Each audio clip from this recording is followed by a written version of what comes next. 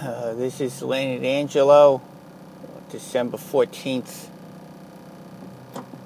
Label makers. Leaving Friday with a stack of folders. Checking emails on vacation. If you have to justify your rest, you have to justify your work. Susie Orman, do I exist without proof? And who am I if nobody can tell me? These are things that were on my mind yesterday that I could not get to addressing because I chose instead to rant and rave. So what's going to go on now is I'm going to try and handle this as a reasonable human being. I was inspired yesterday by a podcast called The Galaxy Super Adventure, which was discussing as their topic for that day the disengaging from art and amongst other disengaging strategies and amongst other bigger topics that come up throughout. Basically, the discussion took a turn that got me thinking in a very specific way. So whether the two things are even related anymore, I don't know, but that's what I'm talking about. So I'm just going to start with label makers and skip the first thing that I was going to say, which is labeling yourself. One of the topics on the podcast, and at this point it doesn't matter. I am so far off track, I think, in my mind, that I would hate to I'd hate to connect myself with what their discussion. But labeling yourself as an artist, labeling yourself as anything. I'm an artist. I'm a musician. I'm a creative. Whatever it is. I'm a designer. I'm a mom, or I'm a feminist. I don't know. Whatever it is. I'm a Republican. Whatever it is. When you label yourself, you assume an identity and assume a mask, I think. And that mask may or may not reflect everything that's inside of you, but you're assuming that identity. You're like a superhero. You're putting on the costume of feminist so that you can have powers. I think. This is how I'm thinking about this today. The mantle of whatever ism or whatever ist or whatever label you put on yourself, the mantle of that comes with powers, but it is not a complete reflection of the person inside. And assuming a label, calling yourself an artist, puts you in a position to have to find times when you're not being an artist. And I think this is an interesting thought that I'm wrestling with, because I think we do too much of labeling and assuming costumes for ourselves. And there's a reason for it. It's a strategy for dealing with the complexity of life. And life is full of complex and basically unresolvable incompatibilities, paradoxical things that have no way of wrapping themselves up. Nothing that can be tied up in a neat little bow and said, here this is. It's like Christmas morning when all the presents are from IKEA and you got to assemble them and you don't have the instructions. Nothing's wrapped in a nice little package. Is that a good metaphor? Analogy? I don't know. So we assume these labels in order to simplify. We label ourselves, we label other people. Why do we do that? Because it's too hard not to. It's too hard to look at the world and try and make sense, because none of it makes much sense. And it's all very big, and it's all very hard to... I use this word too much, but it's all very nebulous. It's just in a mist. I don't know what to do with any of this. So you try to concentrate the mist into a glass of water so you can drink it. Right? Okay. Once you label yourself and you assume a costume and an identity, you got to figure out what you are without that identity. So I guess what I rub up against here is don't assume an identity. An artist is someone who makes it their practice to do art. A Catholic is somebody who makes it their practice to go to Mass 100 times a year. That's what a Catholic does. But to be Catholic, to be an artist, I don't know. It means a different thing to me. Practicing art is fine. Practicing witchcraft, it's fine. It doesn't make you a Wiccan or a witch, does it? This is the big question that I'm still not able to answer. The problem that I was rubbing up against yesterday is the fact that if you assume a costume, an identity that has a label, you have to assume the opposite, which is, who am I without this thing? And I don't like that. I don't think any of us should be doing that. I work at a job where a lot of people take what they do very seriously, which is good, but they take it so seriously that everything about them orbits around that job and orbits around that company. And I can see it from the way they behave, that everything that they got themselves so wrapped up tight in that identity of who I am here, that they may not be able to disengage from that. And I don't think that's good. I think it's good to be passionate about what you do and dedicated to what you do. I don't think it's good to neglect. So I keep coming back to this story of Ebenezer Scrooge. And again, you make him an artist, he's a hero, but in the story, the point is he missed everything.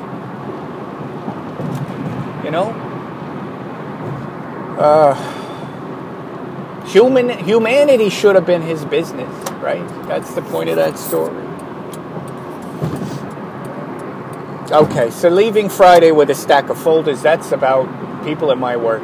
Every Friday, they take their work home to their families.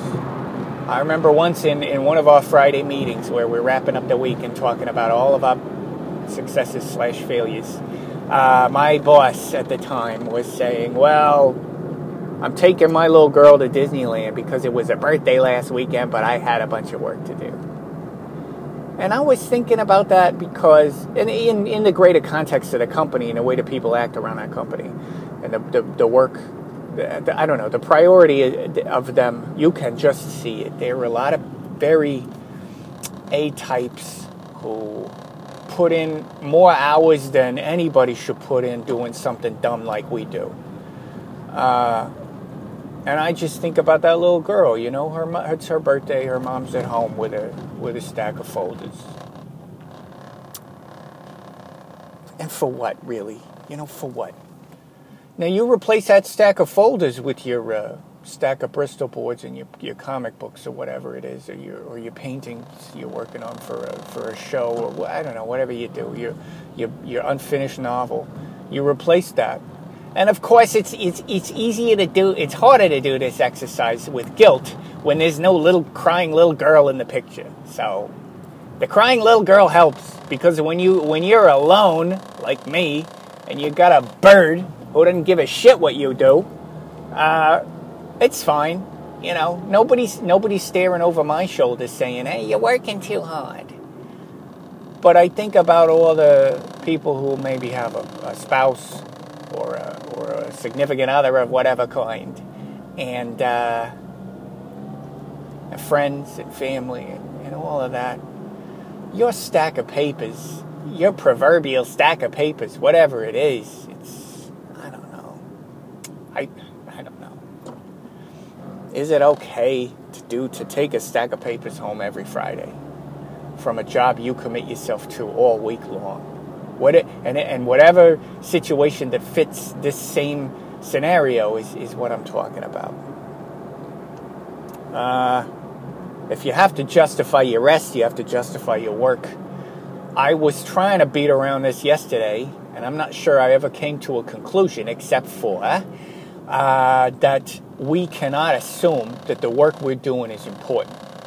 And whatever it is, and artists are real guilty of this. Finding this, great import in what we're doing. I don't know that it's true. I don't know that it's very important at all. It is as important as it can be. I mean, it's important to you. Self-expression is important. Making pieces that makes sense of the world, is important. There is greatness in it. But is it as great as a life lived outside with others, with real experiences? At the end of my life, am I going to be looking at a stack of papers, or is my brain going to be swimming with all the feelings in it that I have? I don't know. Are they one and the same? I don't know. God dang it, it's hard. It's hard to think about this, but the work does not justify itself just because it's art. Therefore, the rest that you take from art, the rest that you take from whatever work you do, does not need to be justified. It doesn't require you to fill out a stack of papers like a fucking grant application to get approval on taking, your leave. I don't get that. You're not in the military, you don't need shore leave. I'm gonna go in town, live it up with a bunch of hookers and come back to the ship. Come on. Can't we just lighten up? No, we can't lighten up because it's too important. So I am rejecting the primary assumption that the work is important enough, that it is inherently justified, that there's nobility in it. I am rejecting that assumption. Work is work. It's part of life. You can make your work good, but it is not life. Maybe, I don't know, I probably have a ton more to say about that, but that's all I can be clear about right now. Susie Orman, why do I bring this up? Susie Orman, I think about, now I don't know a whole lot about Susie Orman, to be honest with you. I've never read any of her books. She used to be on PBS at a time when I was watching PBS or listening to PBS. I remember whatever period of time that was, it was in the daytime. It'd be like Susie Orman and Wayne Dyer. Wayne Dyer has since passed on, so I hate to speak ill of the dead, but what a lot of crock of shit that guy was talking about. What are you saying, sir? I don't understand. I like it. It sounds positive, but I can't make heads or tails of it. Wayne Dyer was like I don't know, what was he? He wasn't a philosopher. He's like a touchy-feely sort of mystic. Who knows what he's saying? I remember once he used row, row, row your boat as sort of a mantra of how you should live your life. Gently down the stream. Life is but a dream. Wise words? Perhaps. Susie Orman. I heard her a couple of times at a period of time when I was having some money trouble. She's an investment guru and a wealth management guru or a wealth acquisition guru of some kind. She sold a bunch of books. By the way, wealth acquisition, here's how you do that. Find a bunch of sad sacks who ain't got their shit together and sell them a book about how to do it. That's how you acquire wealth, my friends. Anyway, one time Susie Orman, she's doing a call-in show, and somebody called her in who was in their early 20s, maybe late teens, early 20s, and was talking about how they had gotten through college or were at a point where they were considering going to grad school or something like that, and wanted to know if Susie thought it was a good idea for them to travel Europe and or the world, to do some time to travel, to take some of the money that they'd saved and travel, or if they should invest it, go to school and keep working. And Susie Orman's advice, let's call this person 22 years old. Susie Orman's advice to a 22-year-old girl who wants to travel the friggin' world with adventure and a sparkle in her eyes. Susie Orman's advice was, there'll be plenty of time to travel when you're retired.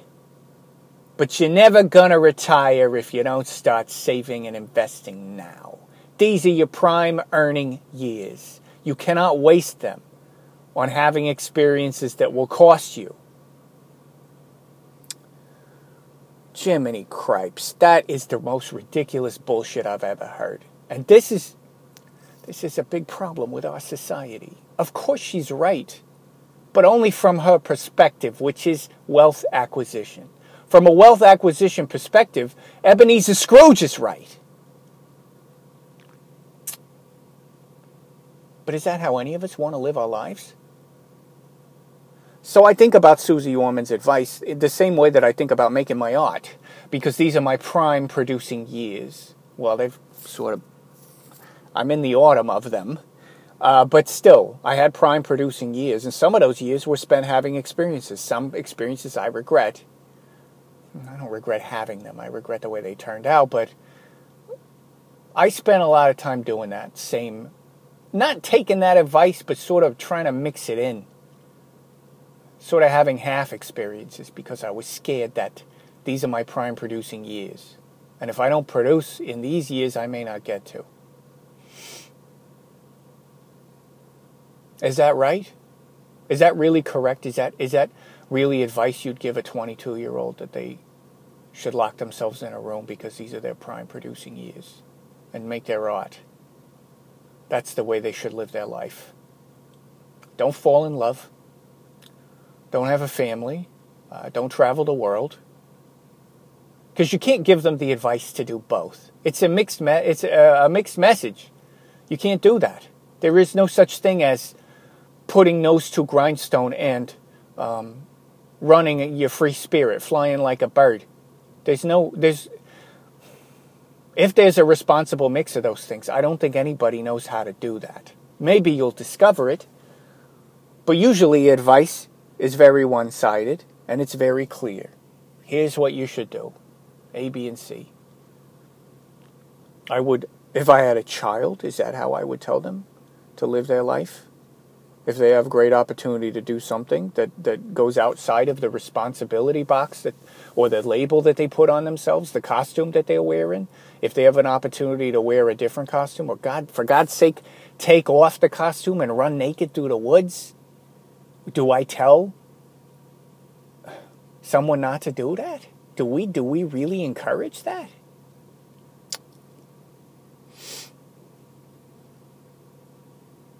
Anyway, what? Am I ranting again? Probably. Do I exist without proof? I think a lot of the idea of prime earning years and producing artwork and how much you produce has to do with this idea. Do I exist if I can't prove it? Am I somebody if I don't have a label and I don't have a stack of papers to hand to someone which defines who I am? Or money or possessions or whatever it is, the thing that you are spending most of your time acquiring. It's sort of like proof of life. This is who I was when I was here, and here's my documentation. I was thinking about a life lived out in the world, somebody who lives in, Alaska or whatever. I read a really good book by T.C. Boyle called Drop City. Interesting book. I think about it a lot because part of the book was about a guy who lives in Alaska on his own, sort of a self-sustained dude. I think about that man doesn't exist. He's off the grid. He's off the radar. But he's living a life that is lived. Or the folk artists, who people find their work when they're dead, and then it gets elevated to a status. Henry Dodger, good example of that. If you haven't seen anything, he was a weird guy, but he lived a life where he produced a ton of artwork. But it was all for him. There is proof that he existed now, but it could have just as easily gone the other way. All that stuff could have been thrown out, and then he passes into the ether. I knew a guy from working with an organization in Los Angeles, an illustration organization. I knew a guy who died in his apartment alone. He had spent his whole life making art, but he was not well known by anybody outside of this organization. And he passed unceremoniously into the void, as did his work. If he weren't part of the society, his family didn't really care about the work, so the society assumed his estate for him. Sad story, right? Did he exist? Interesting question, right? Of course he did. He lived a life. He was loved by people. But did the art prove that he existed? Not in the end. I don't know. Boy, it's a big issue, too. All right, and then who am I if no one can tell me? Maybe this is related.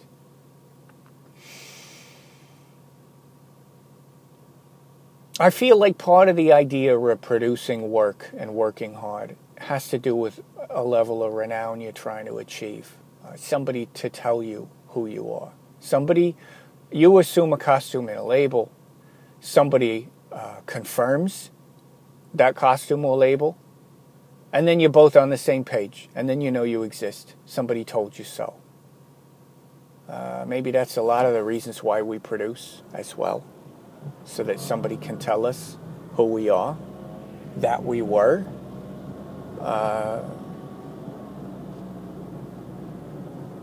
Anyway, I'm trying to drill down to the reasons we work so hard. I'm trying to drill down to the reasons why a life lived out in a field is not a life. You know, where do we get the idea that being was not enough? And that being had to be justified in the same way that work has to be justified. If anything, it's the other way around. The work has to be justified and the being does not. I think that's how I look at life. I wake up in the morning, I have breakfast, I sit down on the couch, I drink a cup of coffee. I think about things. I take a walk in the park. I go home from work at the end of the day. I take a walk outside my neighborhood. Whatever it is. Do I have to justify those moments that don't have anything to do with making money or making product or creating a tangible record of my own existence? Do I have to justify those things? Or do I have to justify making the record? Does making the record really require complete explanation? Why the hell are you wasting your time making a record of things that are intangible and in flux? You could never be a Buddhist and be an artist, I don't think. Not with this kind of attitude. I don't think you'd be a Buddhist and be a capitalist. I don't think you could be a Buddhist and be a Republican. I think you could be a Buddhist and be a lot of things, except for somebody who sits and meditates. Do Buddhists exist? Or are they part of the ether as well? Passing into the void, unceremoniously into the void.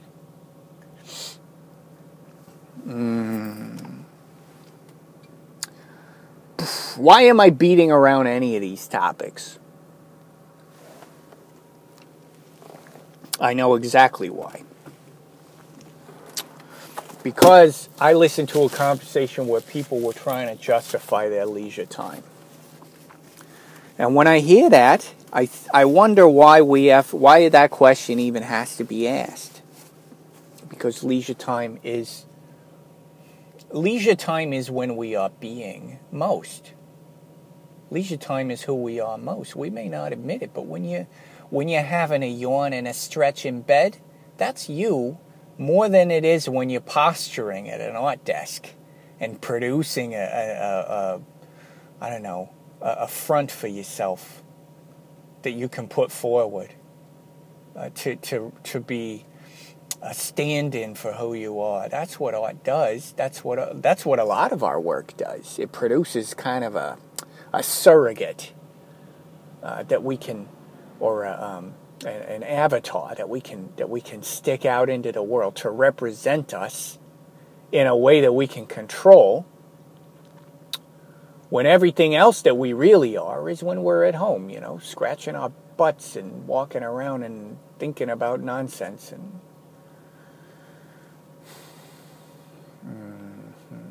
and loving. I think about that a lot. I think because I'm alone, I think about what it means to be in love and what it means to be, partnered with another person. We do this, of course, but there should be no surrogates there. There should only be us and the other person and complete acceptance. And that is real love, and that is what everyone wants. And that is a life lived and is being. And there is no art involved there. There's just you and someone else and a connection. And it doesn't have to be justified to anybody. Everybody understands, well, that's love. Of course, that's what you do. I'm going to take a vacation with my spouse. Does that have to be justified? Probably not. I'm going to take a vacation with myself. Everybody's saying, what? You're a freaking weirdo. I'm going to go to the movies by myself. I'm going to have dinner alone. Just one, please. Table for one. Just me and this book. All right. I'm off the rails again. This is a big topic. I have a feeling that there are themes in here that will have or will reoccur over and over again in my life. Because I think a lot about this stuff. It only takes a little bit of a push to get me tumbling down this one particular hill. Okay, so justifying, that's the theme of this, I think. All right, December 14th, Linda D'Angelo. Okay, where did...